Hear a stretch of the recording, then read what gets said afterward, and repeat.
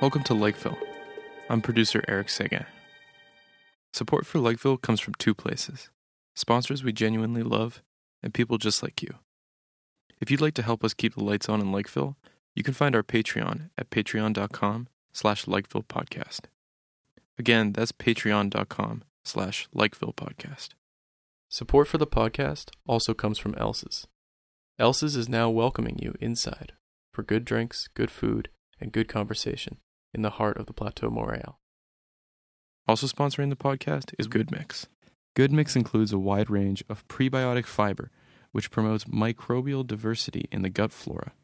You can get 15% off your next purchase of Good Mix at Amazon and at goodmixfoods.com by using the code LAKEVILLE when you check out online. You can find links to our sponsors at our website, www.lakevillepodcast.com. Without further ado, here's our host, John Faithful Hamer, introducing today's episode. Welcome to the Lakeville Podcast. This is John Faithful Hamer.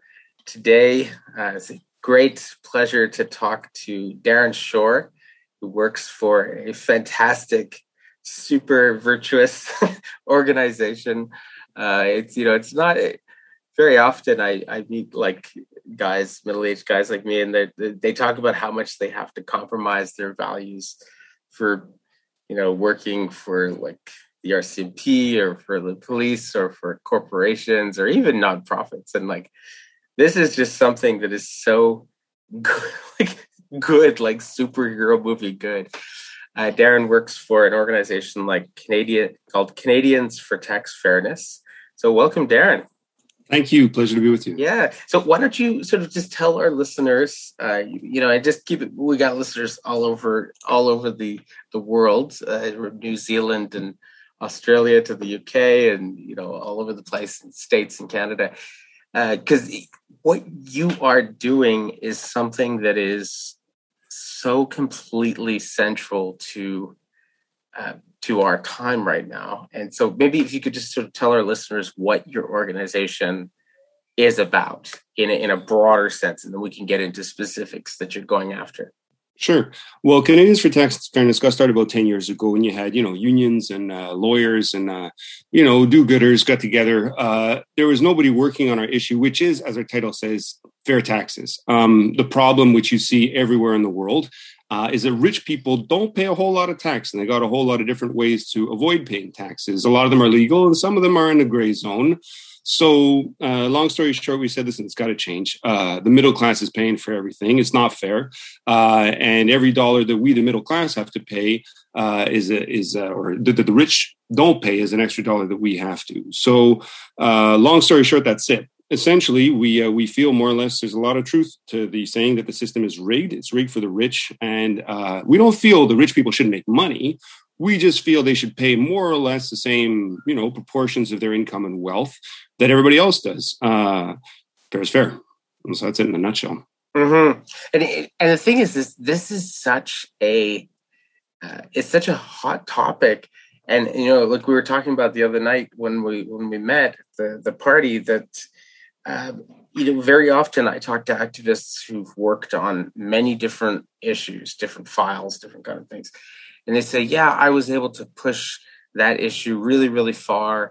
And I got no really serious pushback, and that was completely fine. And yet when I tried to talk about tax fairness is one of those hot button issues where suddenly you get a massive, organized, very well organized pushback against you, which is an indication, very often that you actually have touched something that matters, right? Mm-hmm. And so I hate to quote Stephen Harper in a discussion like this, but I will. Stephen Harper wrote this book. It's like a total mea culpa for a lot of the stuff that he did when he was prime minister, and it's surprising. I kind of hate Reddit. You hate read things. I read it expecting to completely hate it, and I was asked by a local write like a review of it, they didn't actually end up publishing my review because my review ended up being kind of positive, not of Stephen Harper, but of the book. But he says in the book, he says, like a big mistake that I made, and a lot of other kind of conservatives in power made, is we drank the Kool-Aid from the kind of free market fundamentalists and from the kind of libertarian, like, just like let everything go, blah, blah. We drank that Kool-Aid, and as it turns out, like, this was a terrible idea. And he, we can quibble about his analogy, but maybe we'll just leave it alone. But he says that basically free market fundamentalists are for the right what Stalinist communists were for the left in the 1950s and 1960s. It's this thing that weighs the movement down. And he says, a lot of the stuff that I passed and that other conservative governments passed in the West has actually hurt our people a great deal. And it's really kind of messed them up. And a lot of it is because we've created this system that makes it possible for people like Elon Musk and Jeff Bezos and all these to just, fucking pay nothing. Like, I mean, you must have talked about this, I guess, the recent ProPublica report. Yeah. So what do you think about all that? Well, you got a lot in there. Number one, there's no such thing as the free market. It doesn't exist. How many pages are in NAFTA? About 60,000 pages. So any report that's called a free trade agreement that takes 60,000 pages is not free. It's about making a whole lot of rules, and those rules benefit some people more than others. So there's no such thing as a free market. All markets are regulated. The question is, how are they regulated and who are they regulated for? At the moment, as everybody is aware, the rich people get to make a whole lot of the rules through a lot of their buddies who go in. They're called lobbyists. And some of their other buddies who get elected, they're called politicians. And some of their other buddies who support the process who are called people in the corporate media. So that's number one. There's no such thing as. By the way, just as a footnote to what you're saying there, just to our listeners, I recently saw the numbers because I had been trying to get them from a friend of mine who lives in DC, and the numbers on the lobbyists, you are 100% right, Darren. Like I was completely floored. There are right now in Washington, D.C., there are more full-time lobbyists working for Facebook. This is just one fucking company. There are more lobbyists, full-time lobbyists, all of them making six figures with expense accounts in Washington, D.C., working for Facebook, than there are total members of both chambers of Congress. Yeah. That's one company. How is the little guy supposed to, the little guy, little woman, how are they supposed to compete when the big corporations have that kind of full-time firepower all the time? You got to make a lot of noise, and you got to be strategic. And luckily, there are good people in the media too who are interested in helping us get our message out there, including people like you who are out there telling the truth. And at a certain point, you get enough of it out there, and it catches on because people are not stupid, right? The mass of the information that's available might lean in one way, but people who think, and there are a lot of us out there, are able to sift through all the muck and come up with the truth. And luckily, with people able to produce independent media, such as podcasts like yours, that kind of stuff gets out more and more. So to your point, we're three people at Canadians for Tax Fairness. We're each paid for 4 days a week, though we all work more than that. And if you look at the other side, and I won't name any of these specific organizations, but corporate interests have a number of groups. A lot of them pose as nonpartisan and fair-minded groups who campaign for taxpayers. But in fact, what they really campaign for are laws that benefit rich people as they stand, and they campaign really for the status quo. So absolutely, to your point, we're outnumbered and outgunned, but we're not going out without a fight, and we're still here 10 years later. Now, to your previous question, so about the ProPublica report and everything. Yeah. And so sorry, I'm going back to your previous question. We talked about how the system is sort of rigged against us, but You'll have to remind me. There was a second part of your previous Well, question. I'm asking, like, how is it that they can pull this off? Like, how did they? What is the justification that you usually hear? You know, because usually people, I mean, it's like that wonderful like last line in that movie about the sociopath with Matt Damon. It's like the talented Mr. Ripley, where he's like after he's just like killed his boyfriend and stuff like that. It's a fucking dark movie, but like he says he's talking directly to the viewer, and he says, "Come on, nobody thinks they're a bad person, right?" And in my experience, like most people who are doing really like sketchy stuff, they don't like it's never like in a Disney movie where they're like moo ha ha ha ha like, and I would have gotten away with it if it wasn't for those meddling Darren Shores, you know. But like I would have like, you know, they rarely do that. They usually have like some sort of an ideology. They have a rationale, which makes them, you know, able to sleep at night and feel like they're a decent person.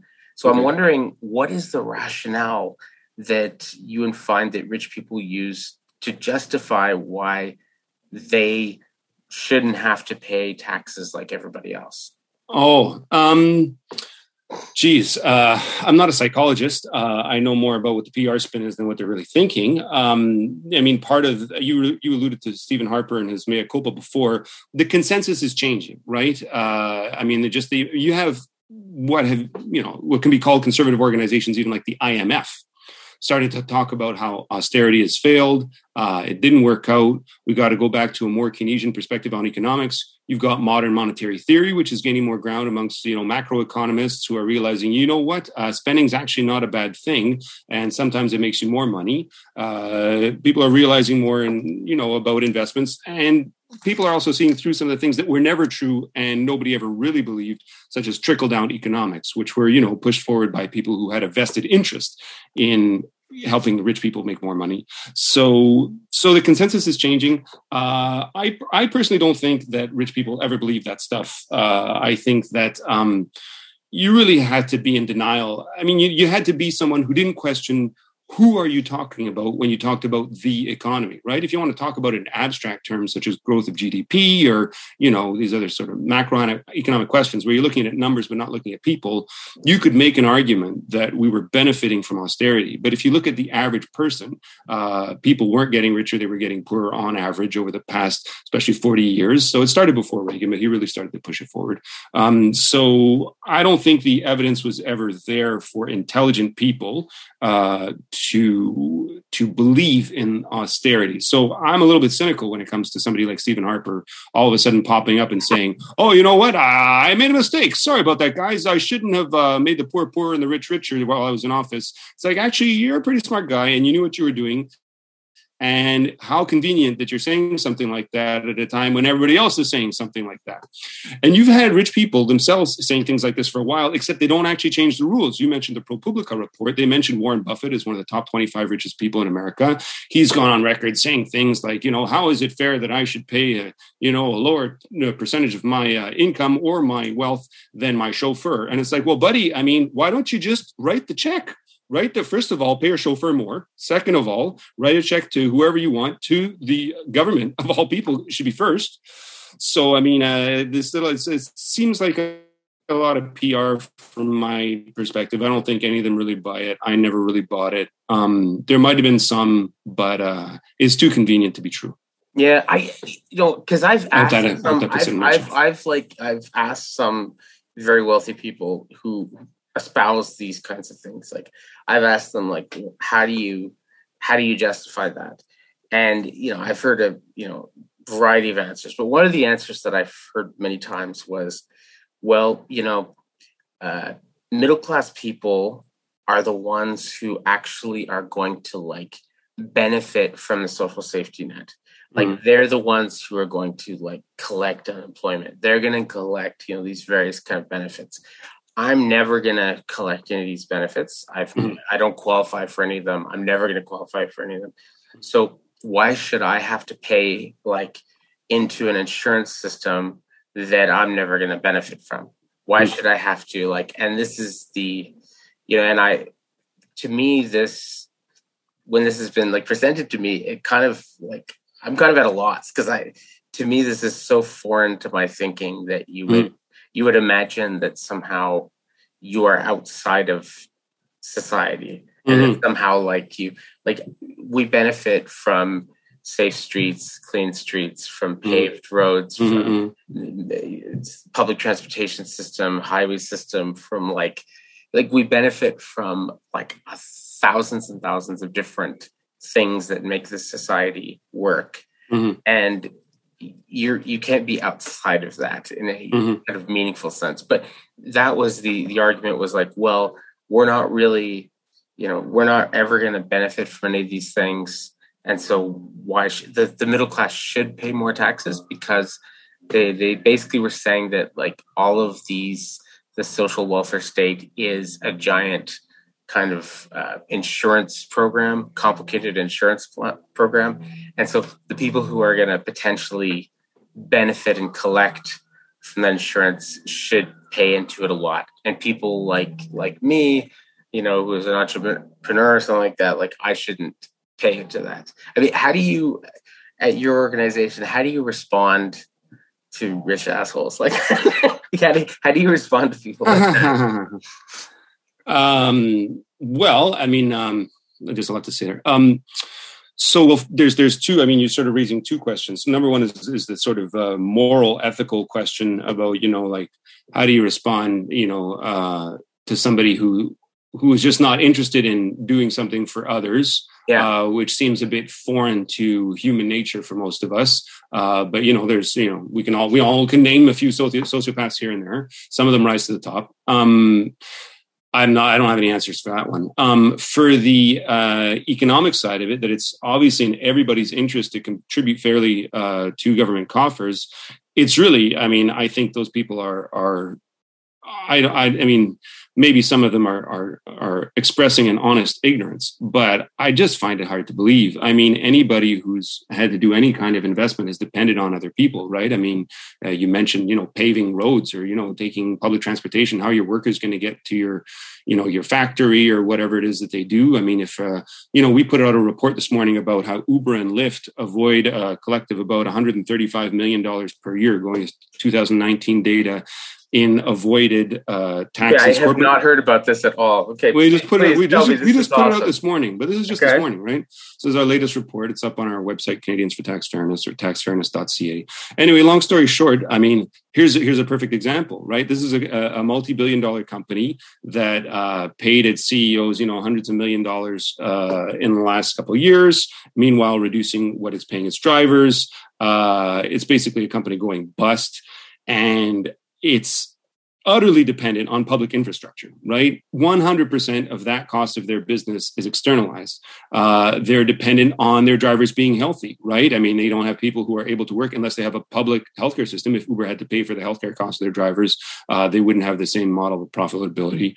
They're dependent on the driving courses that are subsidized, driving program that is, licenses and everything that's subsidized through our taxes. I mean, you name it. There is just public investment left, right, and center in every aspect of the economy. And it benefits businesses as much as it benefits individuals. And it benefits large businesses as much as it benefits small ones, and arguably more, because small businesses don't have the power to, get their friends in government to rig the rules in their favor, to provide them with large subsidies. I mean, we make a big deal here in Quebec about Bombardier, which is a name that's known around the world to some of your other listeners. And I know a whole lot of people who complain about them. And in fact, they just recently, for the first time, weren't able to get government bailouts, and they had to sell off some of their airline production to other companies. So, it's just obvious that, and this was a first, right? I mean, Bombardier had been going back cash in hand. Here's another example that'll make sense to your international listeners. When we had the Great Recession back in 2009,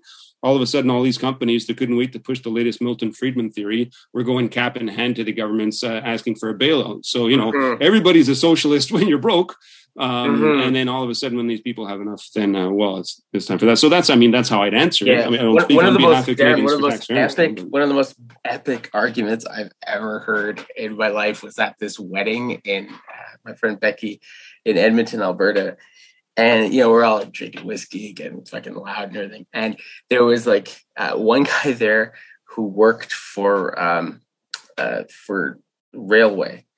and he was like just complaining about various things and stuff like that. And then there's somebody else there who I will not mention, who was like worked for a trucking company. And this guy from the trucking company was like, you guys are so like old school. You're useless. And he goes, are you kidding? Like, we can move freight far more efficiently. It's much more green. It's much more like, he goes, the only reason we can't compete with you fuckers is because you externalize all of your costs. You get like all of the, most, and anybody who's worked, like my cousin worked in like for Transportation Canada for a while. And like, he said, he's seen all the numbers. He goes like, most of the reason why our highways are constantly under repair. I mean, sure, yeah, corruption is part of it in Quebec, but like mainly the reason why our roads are like messed up all the time and have to be repaired is because of like 18-wheel trucks. They just put a huge like tax on our whole transportation system. They prematurely age all of our roads, all of our infrastructure. They prematurely age our bridges, our highways, everything.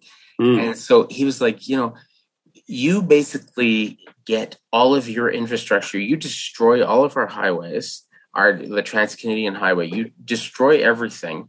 You get that paid for by taxpayers, and you don't have. And then you also get all sorts of indirect subsidies to gas prices and everything. Meanwhile, when our track is like falling apart, as it is in a lot of Canada, and we get a train derailment or something like that, we have to repair all of that. Like, we're responsible for maintaining our infrastructure. You get all your infrastructure paid for indirectly by taxpayers. And so, like, of course, very often we lose out to you. You can ship something. But in terms of the actual energy expenditure, if we want to actually try and be like a more like green economy and stuff like that, it's way cheaper in real cost to ship something from Vancouver to Montreal by train than it is by truck. But because of all the corporate welfare, because of all the indirect like benefits that they get, when they're going to bid, very often the trucking company can actually offer a lower quote on moving that freight. And that means that our highways are more clogged up with them. They cause more accidents. They cause and it's pollution. What about the environmental costs? Yeah. Who's going to pay for that bill? But so many of these things are like that. And the argument is like that, we have to kind of somehow, we want to have a free market. Well, that's not a free market. I mean, that's free market does not exist. It has never existed, will never exist. No such thing. But what are some of the specific things that you're going after that allow the super uber rich to avoid paying taxes? Okay, well, we have a number of campaigns. So one of our campaigns is called Level the Digital Playing Field. So we're in favor of a digital services tax on these monolithic companies like Google, Facebook, Amazon. We're not the first people to think of it. France actually imposed one unilaterally. Canada's got one in place, supposed to come in January, where they're going to impose a 3% tax on these digital giants. Now, right now, we've got negotiations going on at the G20, and the OECD is coming up. And the Americans aren't too happy about their companies that might get taxed so much. So they're trying to say, listen, instead of that, we'll have this global corporate minimum tax rate. But we think we should have both. And so we're campaigning for that to be put in place on companies, including Uber, which if they had to pay, this digital services tax coming in, they'd be paying $60 million in tax a year. At the moment, they don't pay any of that. Even they're saying, well, we shouldn't be paying the kinds of taxes that transport companies do, like your taxi company and so on, because we're just a digital service. But as soon as you say, well, then you should pay a digital services tax, they say, well, So, they've always got, so that's campaign number one, is get these guys to choose whether they want tax A or tax B, but, pay something, guys. Another one of our campaigns is called End Snow Washing. We've got a problem internationally that's not just about taxation, it's about crime. You guys all heard about the Panama Papers, Paradise Papers, et cetera, and so on. So you got these, Nazi family, ex-cons, international terrorists, narco traffickers, moving money all over the world through the same networks. that big corporations move their money through and that very rich individuals move their money through. So going after these tax avoidance schemes is the same as going after the tax evasion schemes. They also often use the same trajectories, and it's not just about making sure the rich people pay their fair share, but about putting a stop to international crime. So that's another one of our campaigns. We even thought of a name for it in Canada. We're calling it snow washing because Canada is so lily white. People, can you imagine this? I put my dirty money through Canada. I don't even believe you. Do these people really do that? Yeah, it turns out, pretty much any African dictator's got a stem of his money here in Montreal, and you name it. They've got, Chinese gangs laundering money through Canada. We're actually one of the preferred destinations in the world because we have such lax laws. The current Finance Minister Chrystia Freeland did a good deed recently, to her credit, which is she said by 2025 we're going to have a beneficial ownership registry so that you can find out who the ultimate owner is of these numbered accounts and find out if it's your local mafioso or somebody else you want to know even less. So that's part of what we're pushing towards. We got another campaign that's called Close Tax Loopholes, and I mean, people, you say loopholes, and that's easy to get people to say yes to, but most of the time they don't know what they're talking about.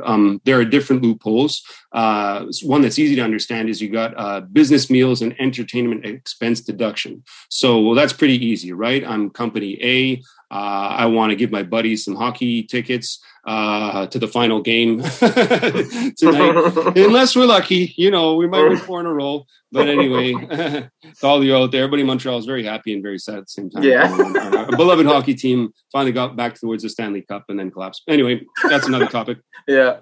So long story short, you want to get tickets at game, your company is going to be able to afford all these expensive tickets that a regular person can't afford to go. And then when they give it to their friend to go see that, well, that's tax deductible. So you know what? Not only can you know how to afford to go, but they get to go for free. That's a little bit ridiculous. So we're campaigning against these business meals. And, even Donald Trump started to clamp down on that kind of thing. We're talking about, the tax cutter in chief.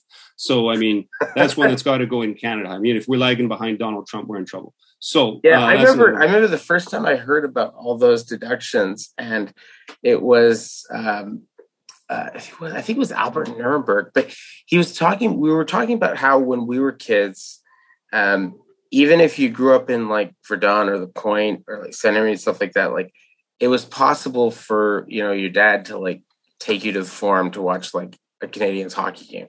It was not very expensive. It was within reach for pretty much any working class person. Anybody could go to like a baseball game or a hockey game or a football game.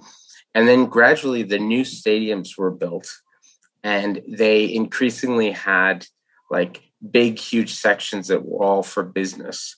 And I remember the first time I went to a Canadiens game after they were in their new, and there were all the best seats that were just like kind of like right there on the ice, and you could see everything, and you're like right in the thick of things. Those were all eaten up by like Molson's and by like various kind of businesses. And a lot of the seats were empty. And the people who were in them or in like the boxes and stuff like that, they weren't even fucking paying attention to the game at all. Yeah. They were talking to each other like rich assholes in suits. They were not like paying attention to the game. And it was like I felt it was like somebody was like coming into my church with a hat on and sitting at the front of the church, right in front of like where the ministers, with a top hat, not just a hat, but like a top hat, with a fucking hat, like the fucking guy in the Monopoly money, and going in and fucking around on their phone. It was just so disrespectful. You're in a temple of hockey, and you're not even paying attention to the game. You're like talking to each other about it.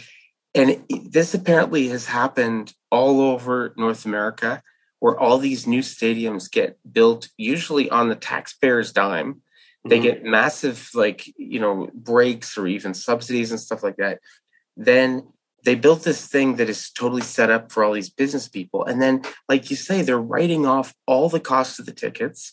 They're destroying sports because now, regular people, in the Point, and they can't afford to go to games anymore. It's like out of price. And then even if you go, while you're there, a lot of the best tickets are going to people who are like not they're doing business or they're doing something else there. Like you look inside the box, like those, I know what you're talking about. Yeah. They're like drinking like a fancy cocktail. They're not even paying attention to the game. It's like, why are you here? Yeah.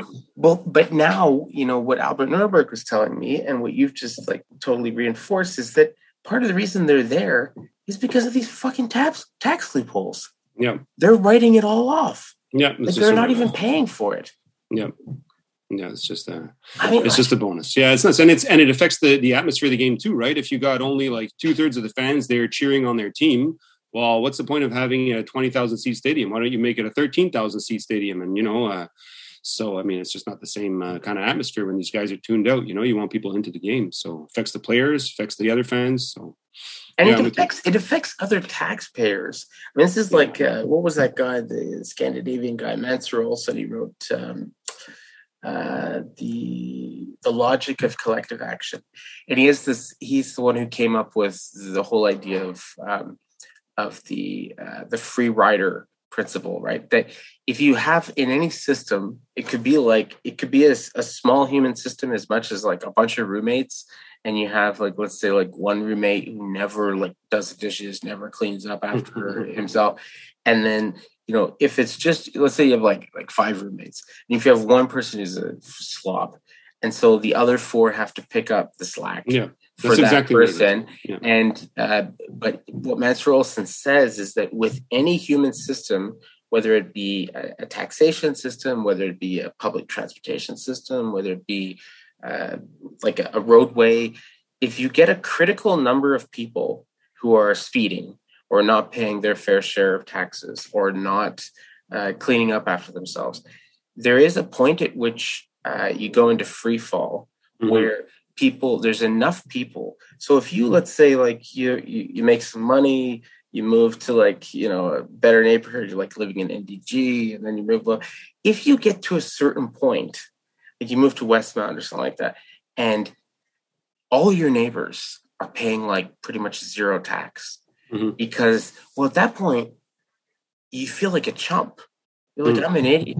Why am I going the speed limit when everybody's speeding? I might as well speed too. Like everybody's doing it. Why can't we? And so like that, I think is one of the big problems that like at a certain point, if all the other corporations are getting massive corporate welfare, if all the other rich people are writing off all their business expenses and their dinners and their hockey tickets and all this other shit, like at a certain point you feel like, well, if I don't do this, I'm actually hurting my own competitiveness against like these other people. Like what's the point? Like I can't, and that to me is one of the really, really important things about the work that you guys are doing, is that like, I think if too many rich people and corporations are taking advantage of all of these bullshit loopholes that shouldn't exist, there is a point at which decent rich people and decent corporate leaders, are going to feel like, maybe people who have like good impulses and they have good intentions, they're going to say, well, look, I have to do this just to, like there was a situation. Well, I think there's also a measure of truth just economically to what you're saying, right? I mean, you're talking about the social dynamic amongst the elite. And I totally get that. I mean, there's also an element of just like, the kind of competition that goes around, like guys being guys or people being people, everybody's got an ego. And so you're sitting around the table and you have, these people just associate with each other, right? And so you have everybody sitting around the table, and who's cooler? Well, the guy with more money. So, there's all kinds of social dynamics that, propagate the phenomena that we're talking about, where people don't end up paying their fair share. But I think there's also an economic argument, which is that if the government doesn't level the playing field and make sure that everybody has to contribute fairly, well, inevitably it's bad business to not take advantage of, one thing or another. So our real problem is with the government not regulating corporations and not taxing the uber wealthy effectively. That's their job. Actually, well, the uber wealthy, they're going to try to do with whatever they're going to try to do. And we're not out to like instill them with a moral conscience. It'd be nice if they grew one, really nice. But, at the end of the day, our job is to make sure that the people who we hire and we pay, because remember, they don't pay too much tax, so they don't actually pay these people. But we hire and we pay and we vote for to put in place regulations to unrig the system and make sure that we actually do have a fair taxation in Canada. What did you think? I was like dying to ask you. I had like a list of things. I was like, I gotta ask Darren about this. But like, what did you think and in your organization when Justin Trudeau? I'll never forget this. I was like kind of blown away as somebody who's voted, sort of NDP or Bloc or something my whole life. I voted for the first time in my entire life. I voted Liberal was for Justin Trudeau, and it's just because. His great hair. Give him credit. He's got great hair. I didn't know it was not the hair. I didn't like anything else on offer. I felt like the NDP had lost its way. The Bloc had lost their minds. I'm not going to vote Conservative, I voted. But one of the things that actually made me vote for Trudeau was I couldn't believe the balls of somebody in this political climate in this day and age getting up and telling voters, I'm going to raise your taxes if I'm elected. Mm-hmm. Because there's been this game that's been so successful where, the kind of the neoconservative game where they've convinced everybody that you gotta be like fiscal conservative and you gotta do all this stuff. And it was just so completely out of left field. Pun not intended, welcome, for somebody to get up and say, actually, our taxes are too low and we have a lot of things that we need to pay for. Our infrastructure is falling apart. If you elect me, I'm going to raise your taxes. And then he won in a landslide. I mean, what did you think about that? I don't think it's the only reason he won. No. I mean, but it was kind of amazing.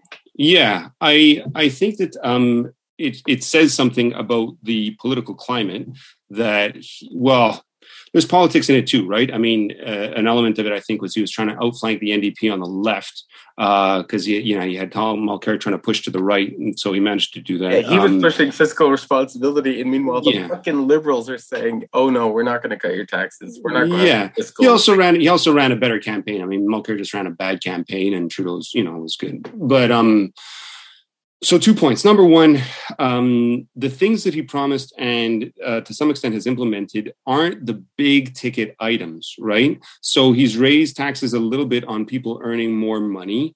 Okay, that's a small step in the right direction, but you're not really going after the huge multi-billion-dollar companies. You're not changing the system. So, another tax loophole we could talk about that's just the fact that the money that you make from investments, only 50% of that is taxed, whereas the money made from employment, 100% of that is taxed. And that's ridiculous because super rich people own over 80% of the stocks. So, of course, that's really a tax break for the rich. And to some extent, your pension income or whatever. But really, it's a tax break for the rich. So that kind of fundamental change, those kind of systemic loopholes that continue to make it harder for poor people to make it into the middle class and for middle class people to save effectively for retirement and live decent lifestyles, those kinds of changes haven't really taken place. I'll give you another example. More recently, this sort of same trend that the Liberals have been on. You hear a lot about a wealth tax these days. So, people on the left have been talking about it for a while, Bernie Sanders and, Elizabeth Warren, people like that in the States. And in the last federal budget, the Trudeau government said, we're going to put out a tax on super yachts and expensive planes.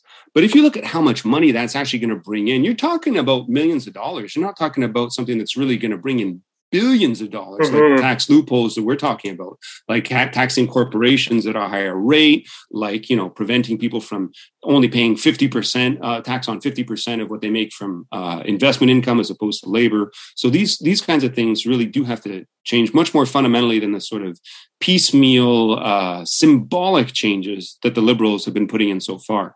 I think there are good people in the Liberal Party. I think they're also under a lot of pressure from the lobbyists that we talked about in this interview before. We have a finance minister who wrote a book called Plutocrats, where she kind of spelled things out, and she's a former journalist, right? She doesn't come with the same sort of background as some of these other, the guy who's going to try to get her job, Mark Carney, is, ex-Goldman Sachs and so on. So, you have different backgrounds. But at the same time, there's only so much she's able to do. So, there's a systemic problem there in terms of how their changes don't really make a big impact. And well, I guess that's my nutshell on What do that. you think about Thomas Piketty, his new book, which my buddy Alex is kind of crazy about, and we read it together. And like in his new book, he says that one of the solutions to the problem that we have right now is that you have these big international corporations like Apple, which is basically run out of like a post office in Ireland. They gave them some sweetheart deal where they pay like practically no taxes on, meanwhile, like they have practically none of their businesses in Ireland, it's it's everywhere else, but they're there because they get a sweetheart tax deal. But one of the things Thomas Piketty says is, as a concrete solution to get sort of tax fairness and all this stuff, is he said you should sort of go to a company like Apple or Google or whatever, and they have very, very detailed data on where they're actually making their money. And so he says, like, okay, let's requisition. We don't even have to requisition because we have it. It's all publicly available knowledge. Mm-hmm. So if 15%, for instance, of Apple's business is done in France, then let's look at what your profits are for 2021, and 15% of your profits are going to be taxed in France. I don't give a fuck where you're incorporated, whatever, fuck yourself. Like, where, like, okay, you do 10% of your business is in Canada. Well, guess what? We're getting a piece, 10% of a piece of that action. Like, we're taxing that. We're letting you into this market. We're letting you sell stuff to our citizens. You're going to contribute to this place. You can't, and all these different, apparently because of Piketty's book, Iceland, Finland, like a bunch of countries are seriously considering saying to all these international, I don't care where you're incorporated. We're gonna instead tax you on like where your customers are rather than where your incorporation is. What do you think about that? So, I mean, it's not a new idea, but it's new that it's gaining a lot of public traction. Piketty's not the first person to talk about. There's another good economist named Gabriel Zucman. Piketty wrote forward to his last book, which is The Hidden Wealth of Nations, which is on my desk here. Anyway, that's a good accessible one for people who want to start off reading. Piketty's kind of big and heavy. And so yes, it is a critical aspect of taxing corporations fairly, is to base the amount of tax on their sales and other economic indicators in the countries where they do business. It makes much more sense, and it will put an end to what has been called the race to the bottom, and is just recently turned to a race to the minimum in corporate taxation. So up till now, companies have been playing governments off against each other, right? Oh, you have a tax rate of 20%, we'll go somewhere where it's 15%. It's 15%, oh, we'll go somewhere where it's 12.5%, like in Ireland. Oh, maybe we'll go to Bermuda where it's 0%, and we'll just put a shell company in the Netherlands and do the double Dutch. Anyway, that's changing slowly. They are proposing now, the negotiators and the representatives of the rich countries especially are pushing to put in place a 15% minimum corporate tax rate. So in future, if a company wants to set up its headquarters in Ireland, which is only at 12.5%, well, when that money would come back to the United States, the Americans could say, well, we're going to top you up to 15%. You only pay 12.5. We're going to add an extra 2.5%. Or if the company were to have set up, somewhere like Hungary, where it's even less than 10%, well, we'll just top you up to 15% when you come back to America or Canada, or wherever it is. And the goal of this would seem to be egalitarian and tax-fair minded, but it's really about closing down the tiny little tax havens like Bermuda or the Cayman Islands and making sure that those taxes are paid in the rich countries. Poor countries are not going to really benefit so much from it, and that's a point that they've been making as loudly as they can. So the race to the bottom is going to turn into a race to the minimum. They've pretty much agreed. This just came out a few days ago, last Thursday. The OECD representatives of the G20 said, okay, we're going to agree on 15%, which is what the G7 had said a few weeks before. And I hope that 15% will come up. I mean, we're hoping it even goes up as far as 25%. You have international organizations that fight for tax fairness. We're not the only ones. There's a Tax Justice Network in the UK that does a great job, amongst others. And so 25% would really be what we need, certainly at the moment, because governments have been investing so much money to recuperate from the pandemic. So we're talking about a time when we need additional spending now. Like if there's any time to raise the taxes, it's like right now. We're talking about a global climate catastrophe, like time, if it's not already run out, it's like really right now that we need to invest and switch to renewable energy. There's no good reason to stay on fossil fuels because the price has come down low enough on renewable energy, but we need that initial government investment. Without it, we can't really make that switch. So A, save the world, B, recuperate from the pandemic. And then going forward, it's a tax fairness issue, assuming we get through the other stuff. And so you really do need to put an end to this shopping around for the lowest tax jurisdiction by corporations, and it is going to end. And ultimately, yes, we do need to base taxation on easy to calculate variables and indicators, such as how much the sales are in a given country. And that's sort of the rationale behind the digital services tax that we talked about before, right? Mm-hmm. France is saying, well, you might be an American company, but here's how much you're selling, here's how much you're making in our country. We're going to tax you on that.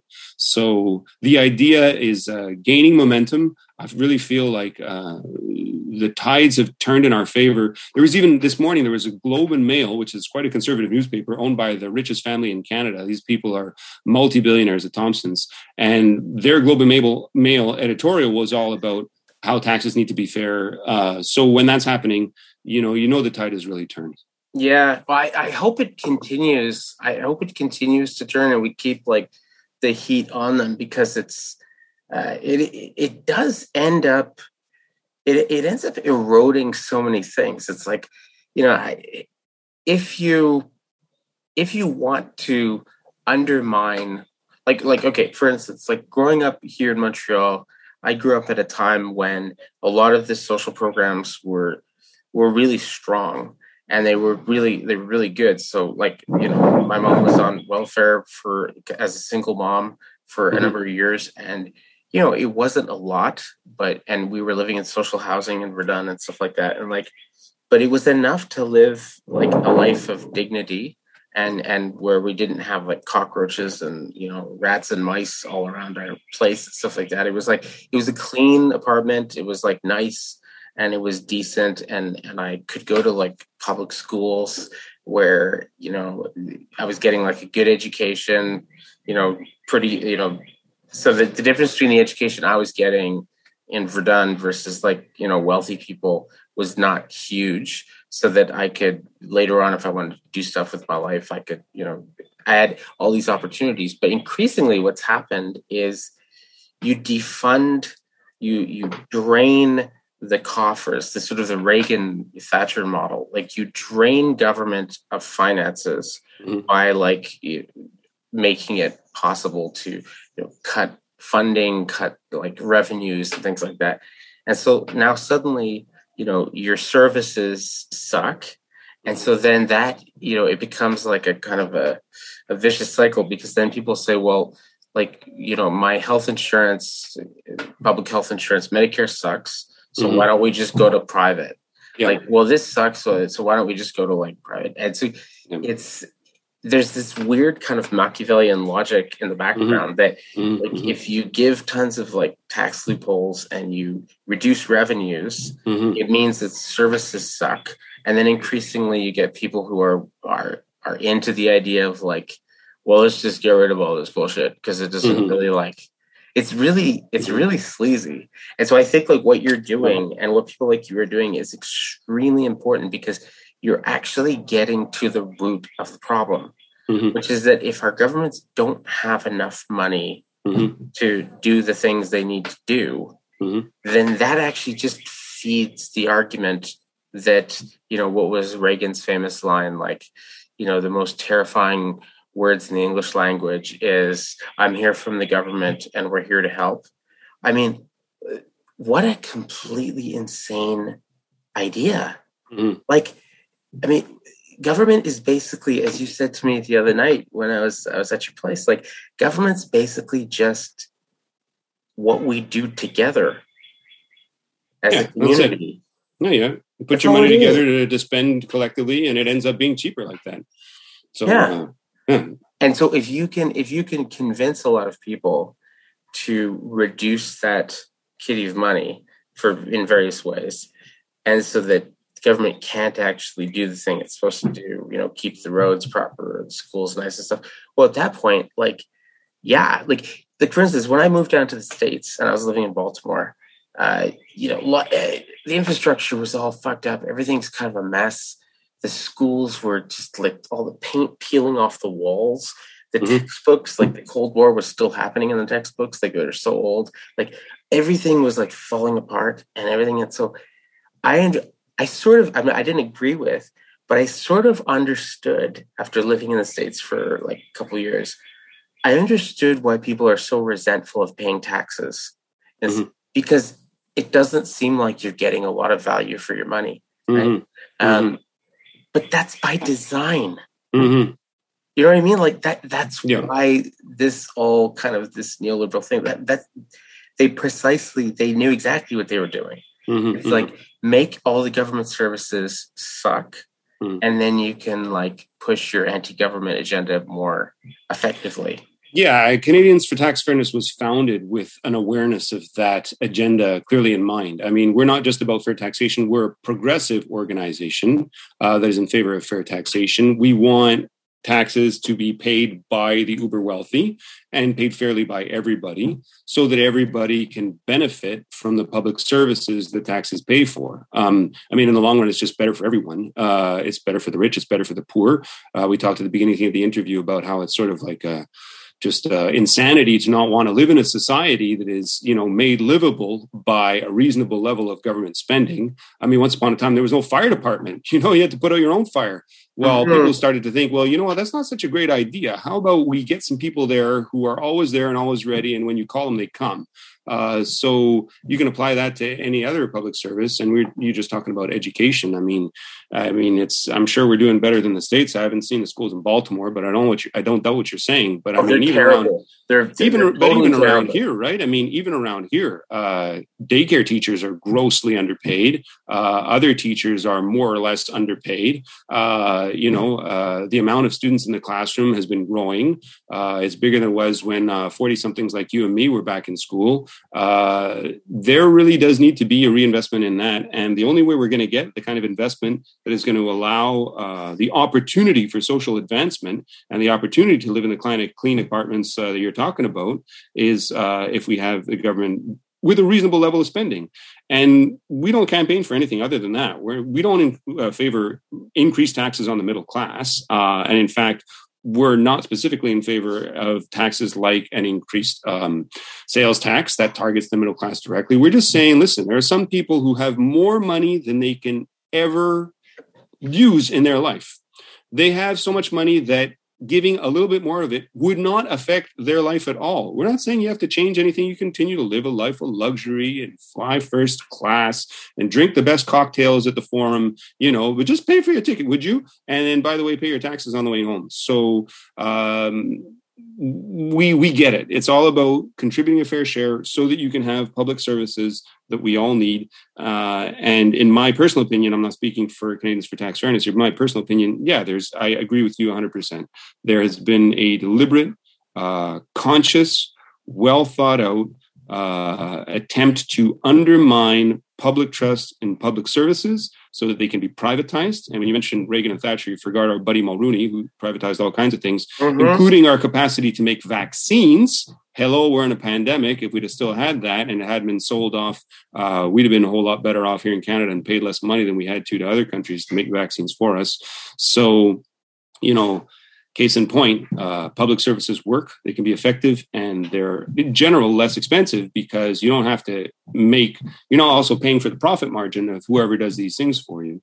So, and ultimately, do you want to live in a society? The question is too, what do you want, right? I mean, what kind of country and what kind of world do you want to live? I want to live in a world where we take care of each other. That's it, and even if you don't want to live in, even if you don't have that sort of moral imperative or moral impulse, it's just better off for you in your own selfish interest to pay a little bit more, to pay your fair share in taxes if you're rich, and to make sure that the government is there. I mean, you look at any, crime going down. Do you want to live where there's people? You want to pay for your own security guards? Do you want to worry when you walk around? I mean, go to any country and, Brazil, for instance. Yeah. Oh my God. Dude. You gotta have like people walking around with like sub-automatic. Listen, my aunt was friend with a guy who's a rich guy. He used to drive around. He never went somewhere in Brazil. He's a Brazilian guy. He never went somewhere without his bodyguard who was armed in the front seat with him. You want to live like that?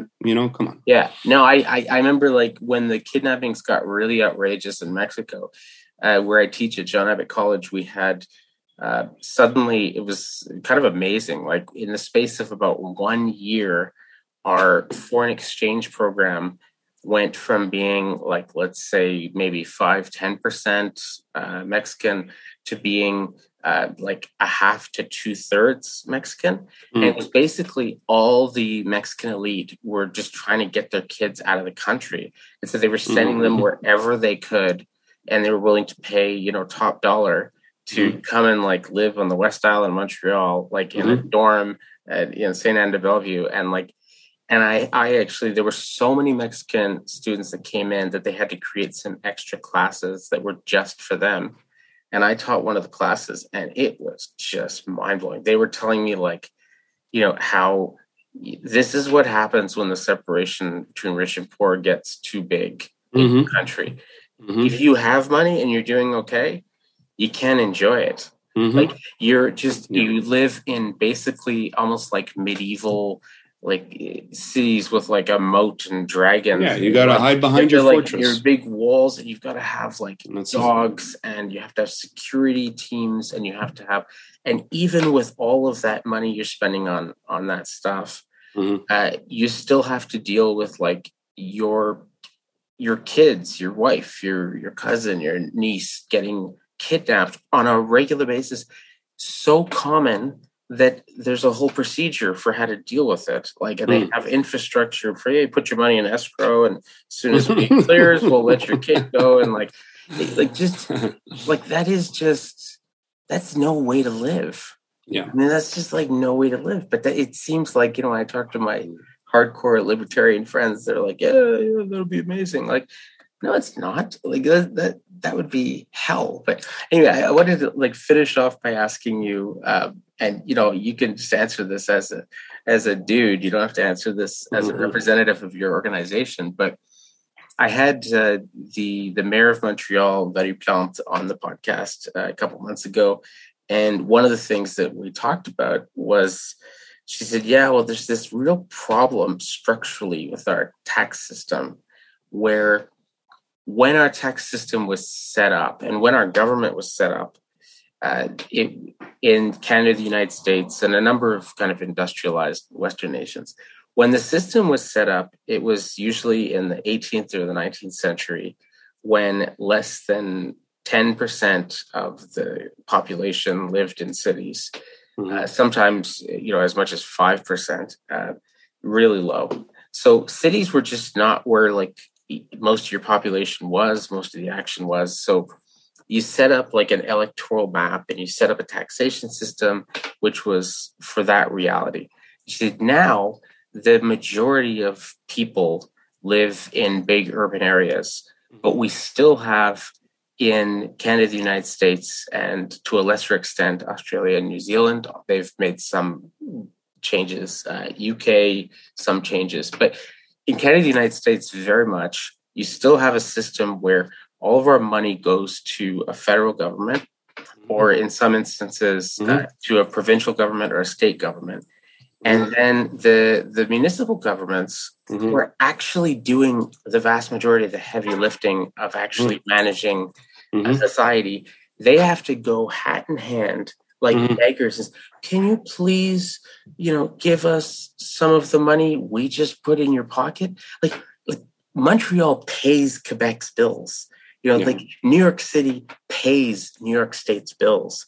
Toronto pays Ontario's bills. And yet they get treated like total shit by the state, the provincial governments.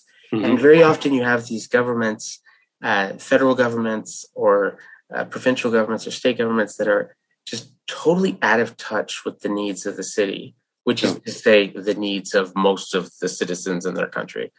And what would you think about like a reorganization of the tax system where you and I and corporations and individuals paid taxes directly to municipalities as opposed to so maybe splitting up our taxes, let's say in three. So a third of my taxes goes to Ottawa, a third of my taxes goes to Quebec City, a third of my taxes goes to City Hall here in Montreal. And that way, just from the start, Projet Montréal, the city government, they have a bunch of money in their pocket and they can decide, how to use that. What do you think about that idea? Well, first of all, full disclosure, I'm a member of Projet Montréal and I have been for about 8-9 years. And I contribute to them. Same here. But everybody knows that. So I tend to agree with what's in there, and not everything, but I tend to agree with most of what they do. And they're certainly, in my opinion, a far better party when it comes to corruption than what we've seen previously. And so that's a big part of making sure that the money that we do spend on taxes, the most honest government we've had in the history of our city, I think. Yeah, perhaps, maybe in the 19th century, you might be able to find. Yeah. For everybody listening from outside Montreal, it's not necessarily saying much, but we're a step towards corrupt government. City. Yeah. Yeah. Anyhow. But if you want to have your taxes go somewhere, be used for the public good, you got to make sure that they're not getting siphoned off by corrupt officials who are in cahoots with the construction mafia and others, as previous administrations have been widely accused of and in some cases convicted of. Anyway, long story short, that's my. So yes, we do need to rethink, and I think that's the key point from everything you're saying, is we need to rethink how our tax system works. We need to rethink how our federal taxes are paid, how our provincial taxes are paid, and we need to keep an open mind to it and not just complain that, I'm paying too much taxes, or even in my case, say, well, some people are not paying enough taxes, but also to rethink how those taxes are collected and how those taxes are distributed. I think there's a lot of room for good new ideas. I personally, as Darren, like your proposal of dividing up in three, and it's not the first time I've heard it. It's been suggested elsewhere. There is absolutely, and this is a fact now that I'm saying, there is a disproportionate amount of spending that takes place on people who live outside of municipalities, just for practical reasons, right? I mean, if you got a whole lot of road that leads to your house and I have only as much road in front of my house as is there, well, it's going to cost more to maintain your road, et cetera, and so on. There's a pollution that comes from, commuting into the city and so on and so forth. So there's all kinds of costs with living far away. Garbage collection, right? I got an aunt and uncle who live out north of Ottawa in the Gatineau, and there's a garbage truck that comes and picks up their garbage. I mean, that truck has to go a whole lot further between two houses than it does in my neighborhood. My neighborhood has a mur mitoyen. I don't know what you call it in English, but a wall between me and the neighbors. So. So, yes, it does need to be rethought. There should be fairness for people in urban areas, just as there is should be fairness for people in the middle class. There are some cities that have started to move towards this. New York has an income tax and has for a while. It's not huge, but we wouldn't be the first people to implement it. So I think there's a lot of room for us to look at other cities and see what we can do to make our tax system fairer and to make it more intelligent. And to make the allocation of those funds work for everybody more effectively. Absolutely. Yeah. Well, thank you so much for coming on the podcast. I think this is just one of the most important things that you can work on at this point. I mean, I actually, if I was didn't want to be a cégep teacher anymore, I would actually consider working for something like I think what you're doing is we'll have to raise a bit more money to hire you. You know? Right. I think it's one of the most important things that you can possibly be working on right now, because this is one of those pressure points. Like, if we get this wrong, nothing else we're doing will work, because it just won't have the funding to be able to work. So if we don't get this is the sort of making sure there's like the gas in the engine of a kind of a just society. Like, if we don't have that, nothing else will work. So I think what you're doing is, as I said to you, at AAA, I think what you're doing is really, really noble and good. And I thank you very, very much for what you're doing. And I will, help you in any way I possibly can. Thank you very much for having me on. And I just want to say a final note of optimism. There seem like all these hurdles out there. And, we even talked about, the severity of the situation that requires effective government spending. But I really think that the wind is blowing in the sails of fair taxation now, like I haven't seen it before. When you've got, the president of the U.S. talking about how he wants corporations to pay their fair share. When you got Stephen Harper doing a mea culpa, I don't think he said sorry the entire time this guy was, never, in the Canadian Parliament. I I didn't know it was in his vocabulary, Yeah. So a PR person obviously had a good talk with him after he lost the election. And you got, the IMF talking about how, this whole trickle-down economics doesn't work and never worked. I think the tides are changing, and we got the wind in our sails. So I think there is cause for cautious optimism. So I hope you're right, but I think we really, like you say, we really need to push really hard on this a lot. And we can't let go at all, because you can't take your foot off the gas now. No, because I think a lot of people have realized through the pandemic that, oh wow, actually there are some things that government can do that the private sector can't do, and we actually do need to have these things in place. And I think even when the private sector can do them, they can't do them without the public sector without.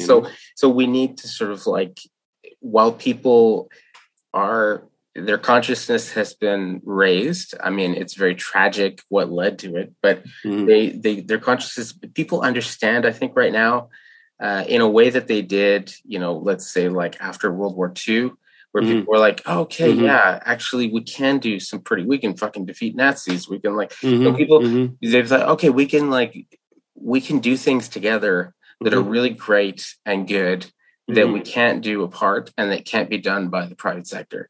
And so that very much fed into the growth of the post-World War II social welfare state in a lot of industrialized nations. And I think we're at a moment right now too, where a lot of people just on a gut level are like, oh yeah, okay.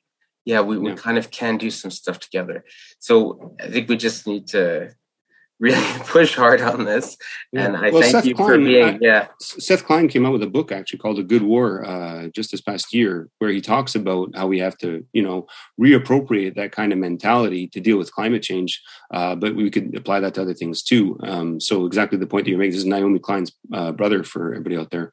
So I think you make an excellent point. Yeah. All right. Thank you very much. And been a pleasure, John. I will talk to you soon. Take care. Okay. Take care.